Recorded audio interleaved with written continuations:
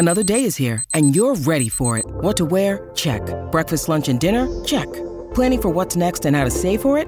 That's where Bank of America can help. For your financial to-dos, Bank of America has experts ready to help get you closer to your goals. Get started at one of our local financial centers or 24/7 in our mobile banking app. Find a location near you at bankofamerica.com/talktous. What would you like the power to do? Mobile banking requires downloading the app and is only available for select devices. Message and data rates may apply. Bank of America N.A., member FDIC. With Lucky Land Slots, you can get lucky just about anywhere. Dearly beloved, we are gathered here today to... Has anyone seen the bride and groom? Sorry, we're here. We were getting lucky in the limo and we lost track of time. No, Lucky Land Casino, with cash prizes that add up quicker than a guest registry. In that case, I pronounce you lucky. Play for free at LuckyLandSlots.com. Daily bonuses are waiting. No purchase necessary. Void where prohibited by law. 18+. Terms and conditions apply. See website for details. With Lucky Land Slots, you can get lucky just about anywhere. Dearly beloved, we are gathered here today to... Has anyone seen the bride and groom? Sorry, we're here. We were getting lucky in the limo and we lost track of time. No, Lucky Land Casino, with cash prizes that add up quicker than a guest registry. In that case, I pronounce you lucky. Play for free at LuckyLandSlots.com. Daily bonuses are waiting. No purchase necessary. Void where prohibited by law. 18+. Terms and conditions apply. See website for details. Dear gas prices, go take a hike. Toyota is the #1 retail brand for electrified vehicles for 22 years. The Toyota hybrid lineup brings efficiency with power and savings with style. Not to mention top tech to help keep you connected. Plush, premium interiors, and the most advanced Toyota safety features. So, now you know who you're talking to. Toyota, the #1 retail brand for electrified vehicles for 22 years. With a hybrid or electric vehicle built for every driver. Seriously, dear gas prices? Do you really think you can stand in our way? Think again. Toyota Hybrids. Find yours at Toyota.com. Toyota, let's go places. Based on manufacturer estimates, CY 2000 through 2021 sales.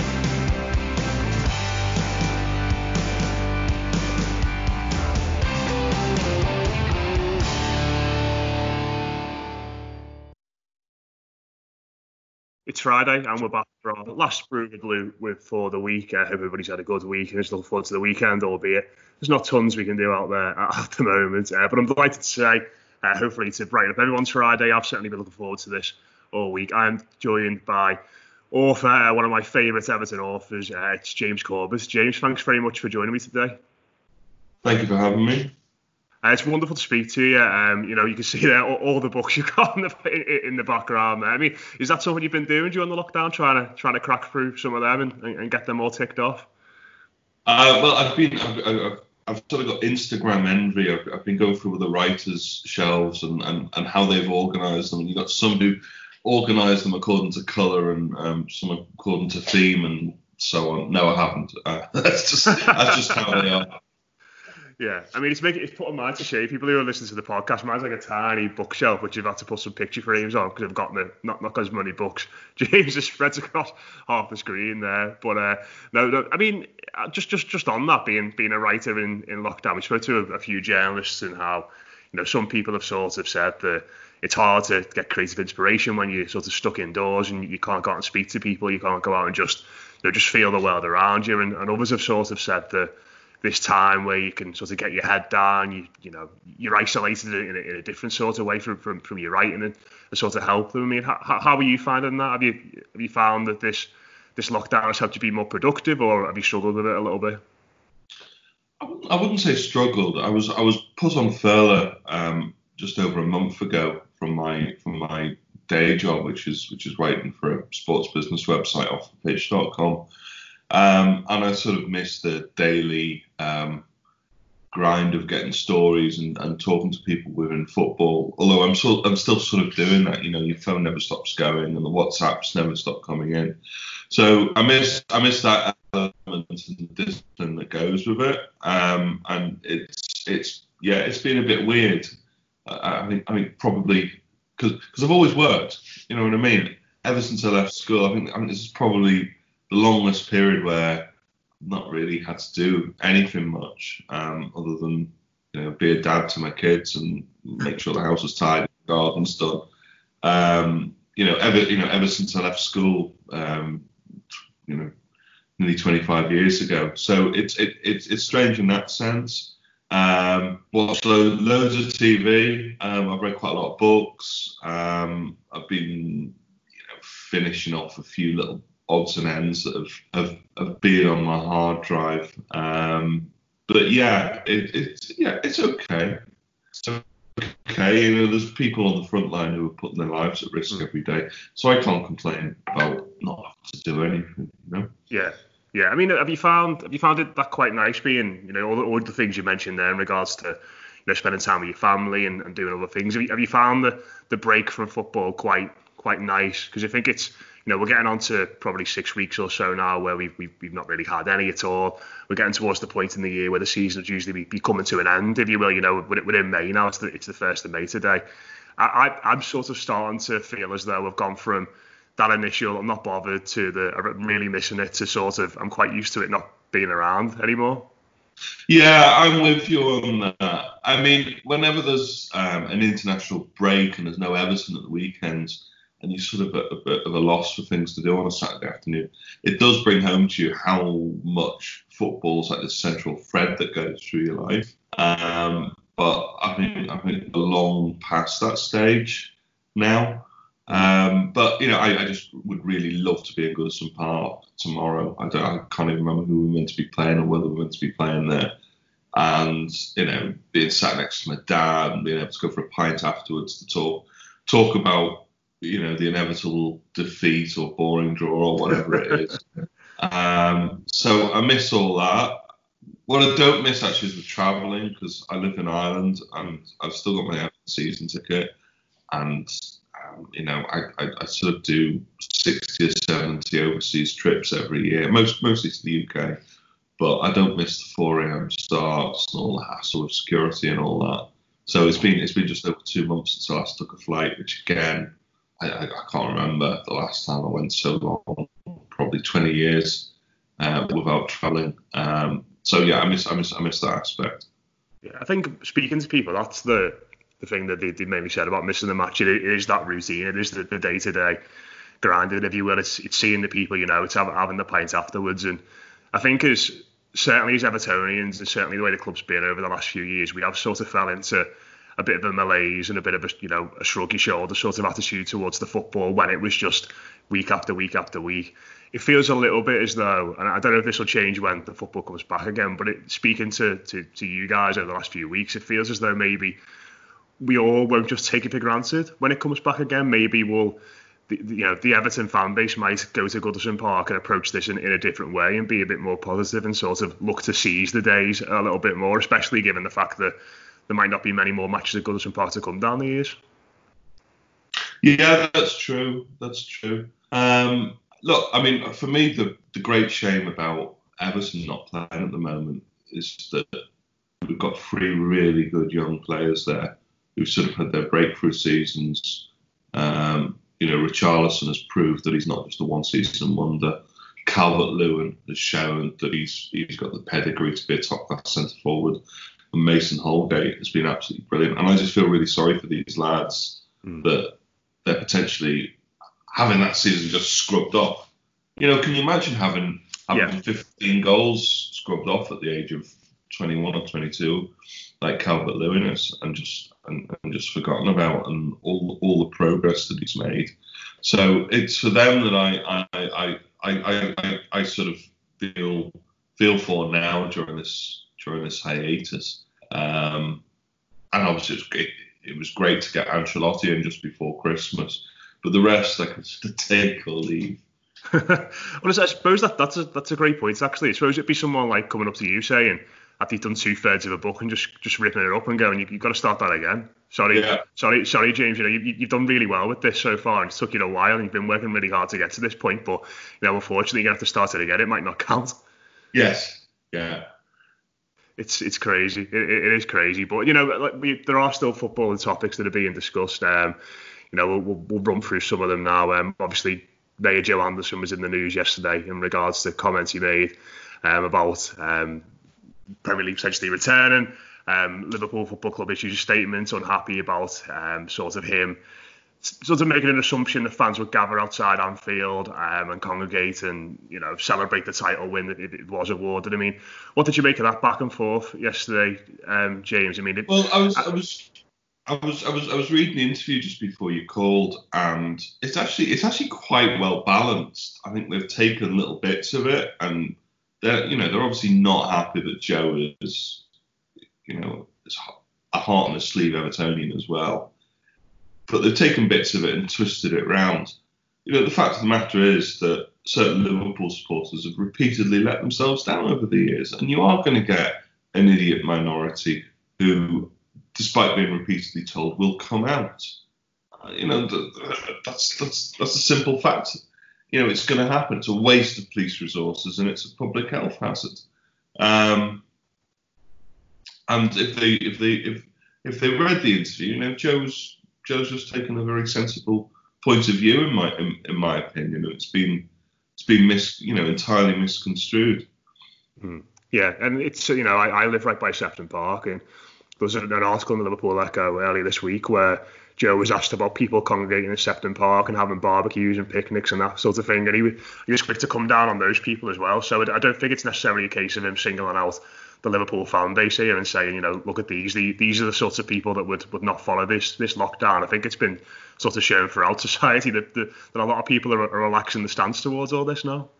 Yeah, but look, even part of me could understand people wanting to go to Sefton Park and lie down in the grass and maybe not have a barbecue, but that's taking it to an extreme. But if you're living in a house share or a flat, you don't have any outside space, if only for your mental health. The temptation's there. It's a human response. Whereas attending a one-off event, to see the champions, there's no logic if you're being repeatedly told not to go there.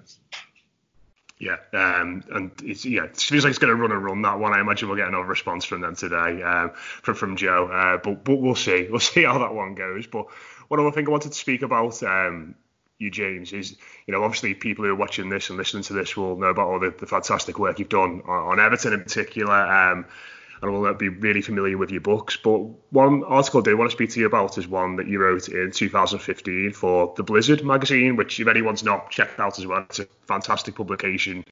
Get some of the best football writers about, writing really passionately and really intelligently about various different things.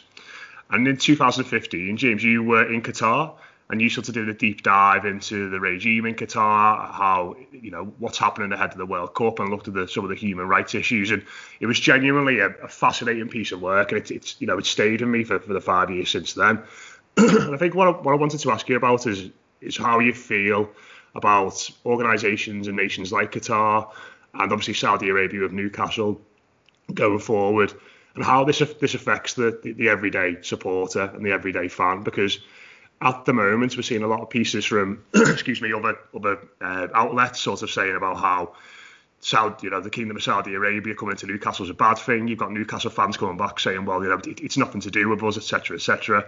And it feels as though, as we're sort of moving forward in football and increasingly moving forward into the modern age, that this is a dilemma that's going to be placed on the shoulders of a lot of supporters. Yeah. Okay. Well, there's a number of different issues there. With regards to Qatar, it's a story that I've covered since 2008, 2009, when they were bidding for the World Cup, and I've been there 5 or 6 times, and I had planned to go there again this year to sort of follow up on it. And the story that you referenced, which is I think it's available for free online at the Blizzard right now. I'll put the link to it in the YouTube description and podcast description below if anyone wants to check it out. Okay, great. Well, I went there at the end of 2014 to just see what was in effect the greatest PR disaster of all time, which it was at the time, because nobody had heard of Qatar before it won the World Cup. And, it's this tiny emirate. It's sort of like the size of, if you can imagine the World Cup being awarded to Greater Manchester, But Yeah. Manchester not having any football history and also being incredibly hot in the summer, it was the equivalent of that in terms of size. Obviously, FIFA has had its corruption issues, and Qatar has been linked to those. It had one of its football leaguers took on Sepp Blatter to be FIFA president and lost very badly, and was sort of caught up in this huge corruption scandal. And at the same time, you had all these stories coming out about workers and the horrible conditions that they lived in. And what I did, I spent a week or 10 days, I can't remember, just going around and seeing what was happening 4 years after Qatar had won it. Was it a slave state? Was it just a PR exercise? What did ordinary Qataris think about it? And that's what I wrote about. It's a sort of 11,000 word piece that discusses those things. What I found, I suppose if you're looking at the pressing issues, it was and is a piece of PR.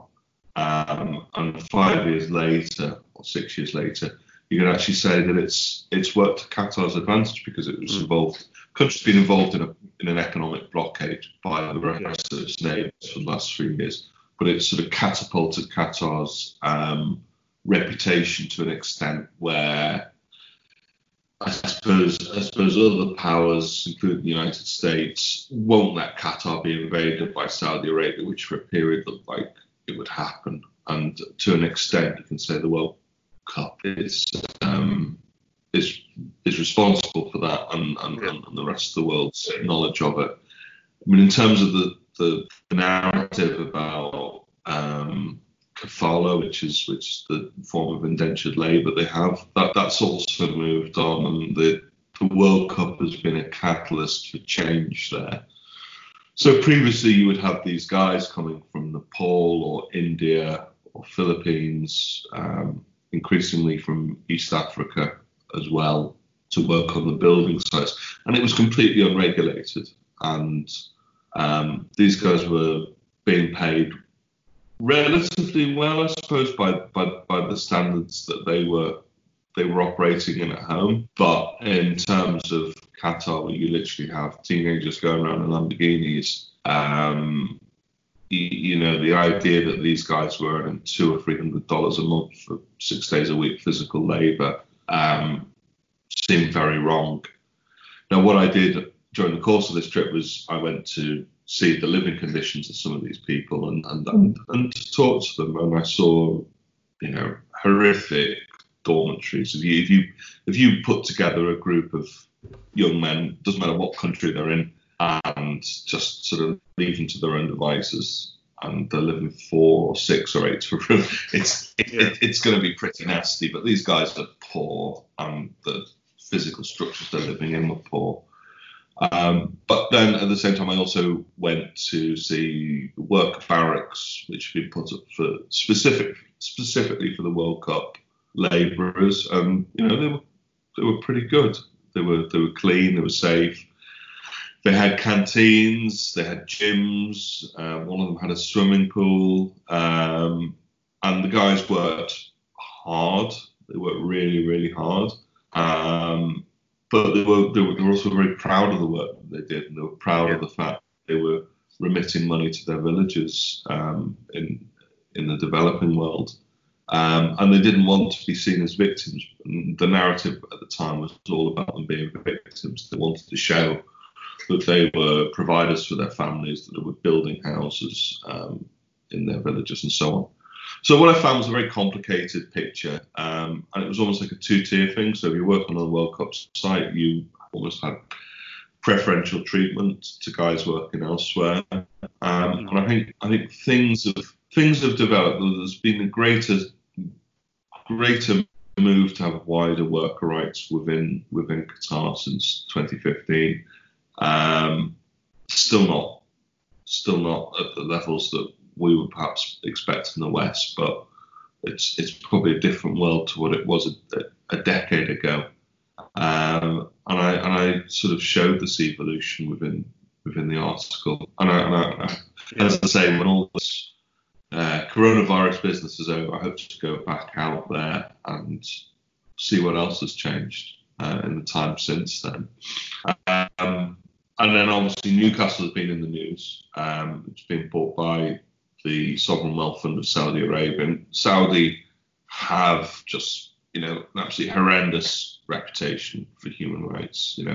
There are hundreds of people being executed every year. It has a very harsh form of Islam, a very conservative form of Islam, and it's seen as sport washing for the regime. Seen as a way to make it acceptable in the way that I suppose Abu Dhabi have sought to do with Manchester City and Qatar sought to do with the World Cup. The question is, should fans feel responsible for it? Well, no, in a way, because the rules at the moment allow anybody to come in and buy it, and often than not, it's not a sovereign wealth fund. It's a bunch of con artists or ill-disciplined businessmen who are coming in and buying the club. So, would you take responsibility for them? No, you wouldn't. I suppose it's more the sort of what I was thinking about is in regards to how would you feel, for example, if this was Everton? And maybe this is something we're going to have to have a moral dilemma with ourselves further down the line in regards to Alicia Usmanov and his potential involvement in the football club. I suppose as his roots grow at Everton potentially, and more comes out about him, we might be having similar discussions. Not maybe on the same extent as Saudi Arabia, but I think, I wouldn't know how to reason with that as a football fan. I couldn't sit here and say, if I was a Newcastle fan, what I would think about that. Well, if you look at the two big clubs that have come in and have had huge investment or financial doping or whatever you want to call it, you've got Chelsea, and Abramovich came in 2003, was it? Yeah. And Man City and Sheikh Mansour came in 2008. Now, they both bought into those clubs for PR reasons. The Abu Dhabi regime and Abramovich, it was sort of Abramovich's public cloak, if you like. It brought him prominence, and he sort of became a bit of an untouchable. Now, if you look at the reactions to those fans, I don't think any Chelsea fan is, they're all aware of who Abramovich is and what he's done. He's one of these, I've got to be careful now. He is, for want of a better word, from an era of robber baron economics in Russia, where a lot of guys became very rich very quickly, and you can look at their methods and say, well, not always legal, or it's skirting the line of the law. It is what it is. Now, Chelsea fans, as a group, have sort of said, well, it's great. We've got all this money, and we've had some great players and great teams, and we've won 5 titles and a Champions League since then. That's fine. The other example is Man City, and you've got a group of supporters there who, I don't know what it is, but psychological, because they were always a bit of a joke club, or whether it's something in the Mancunian psyche, but they've always been incredibly defensive, and some have tried to, claim that it's some sort of economic miracle, or that it's not part of a deeper PR campaign. And I think that's wrong. I've had numerous interactions on social media, some of them incredibly unpleasant with Man City supporters, about this question. The issue isn't, you should take responsibility for your owners' crimes or shortcomings. It's just have an awareness of it. And if they've come in, they've stuck £1 billion in your bank account, don't, for God's sake, try and claim that it's some sort of economic miracle. Man City isn't even the biggest club in its own city. Never mind, the second biggest club in the world according to its finances, or third biggest club. It's all been leveraged by state money and a network of clubs that have elsewhere in the world that have supported it through licensing fees, and you can question the legality of that. So anyway, that's that's my roundabout answer. I think supporters can't be expected to take responsibility for their owners, but at the same time they need to have an awareness of who they are, what they're doing it for, and don't get caught up in defending. I certainly won't be defending Alisher Usmanov when he comes as the Everton owner, if he does. That is. Yeah, I suppose it just sort of linking this back to the start and speaking about Mayor Joe Anderson and Liverpool. I mean, it feels as though often it's the issues away from the football itself in regards to who runs the club, what the decisions they take, and the practices that are put in place by people away from the actual football pitch that prompt the more tribal reactions from fans. And it seems as though, like you said there, the Manchester City fans and Newcastle fans certainly recently. You mentioned Chelsea supporters there. It's almost as if when the football stops and people start talking about the business side of it, if you will, and the ownership side of it, that people get really tribal. Yeah, and it's absolutely nuts. I mean, why would you defend it? You don't see Virgin customers going out and saying Richard Branson should get his bailout from the governor. You don't see it in any other form of business.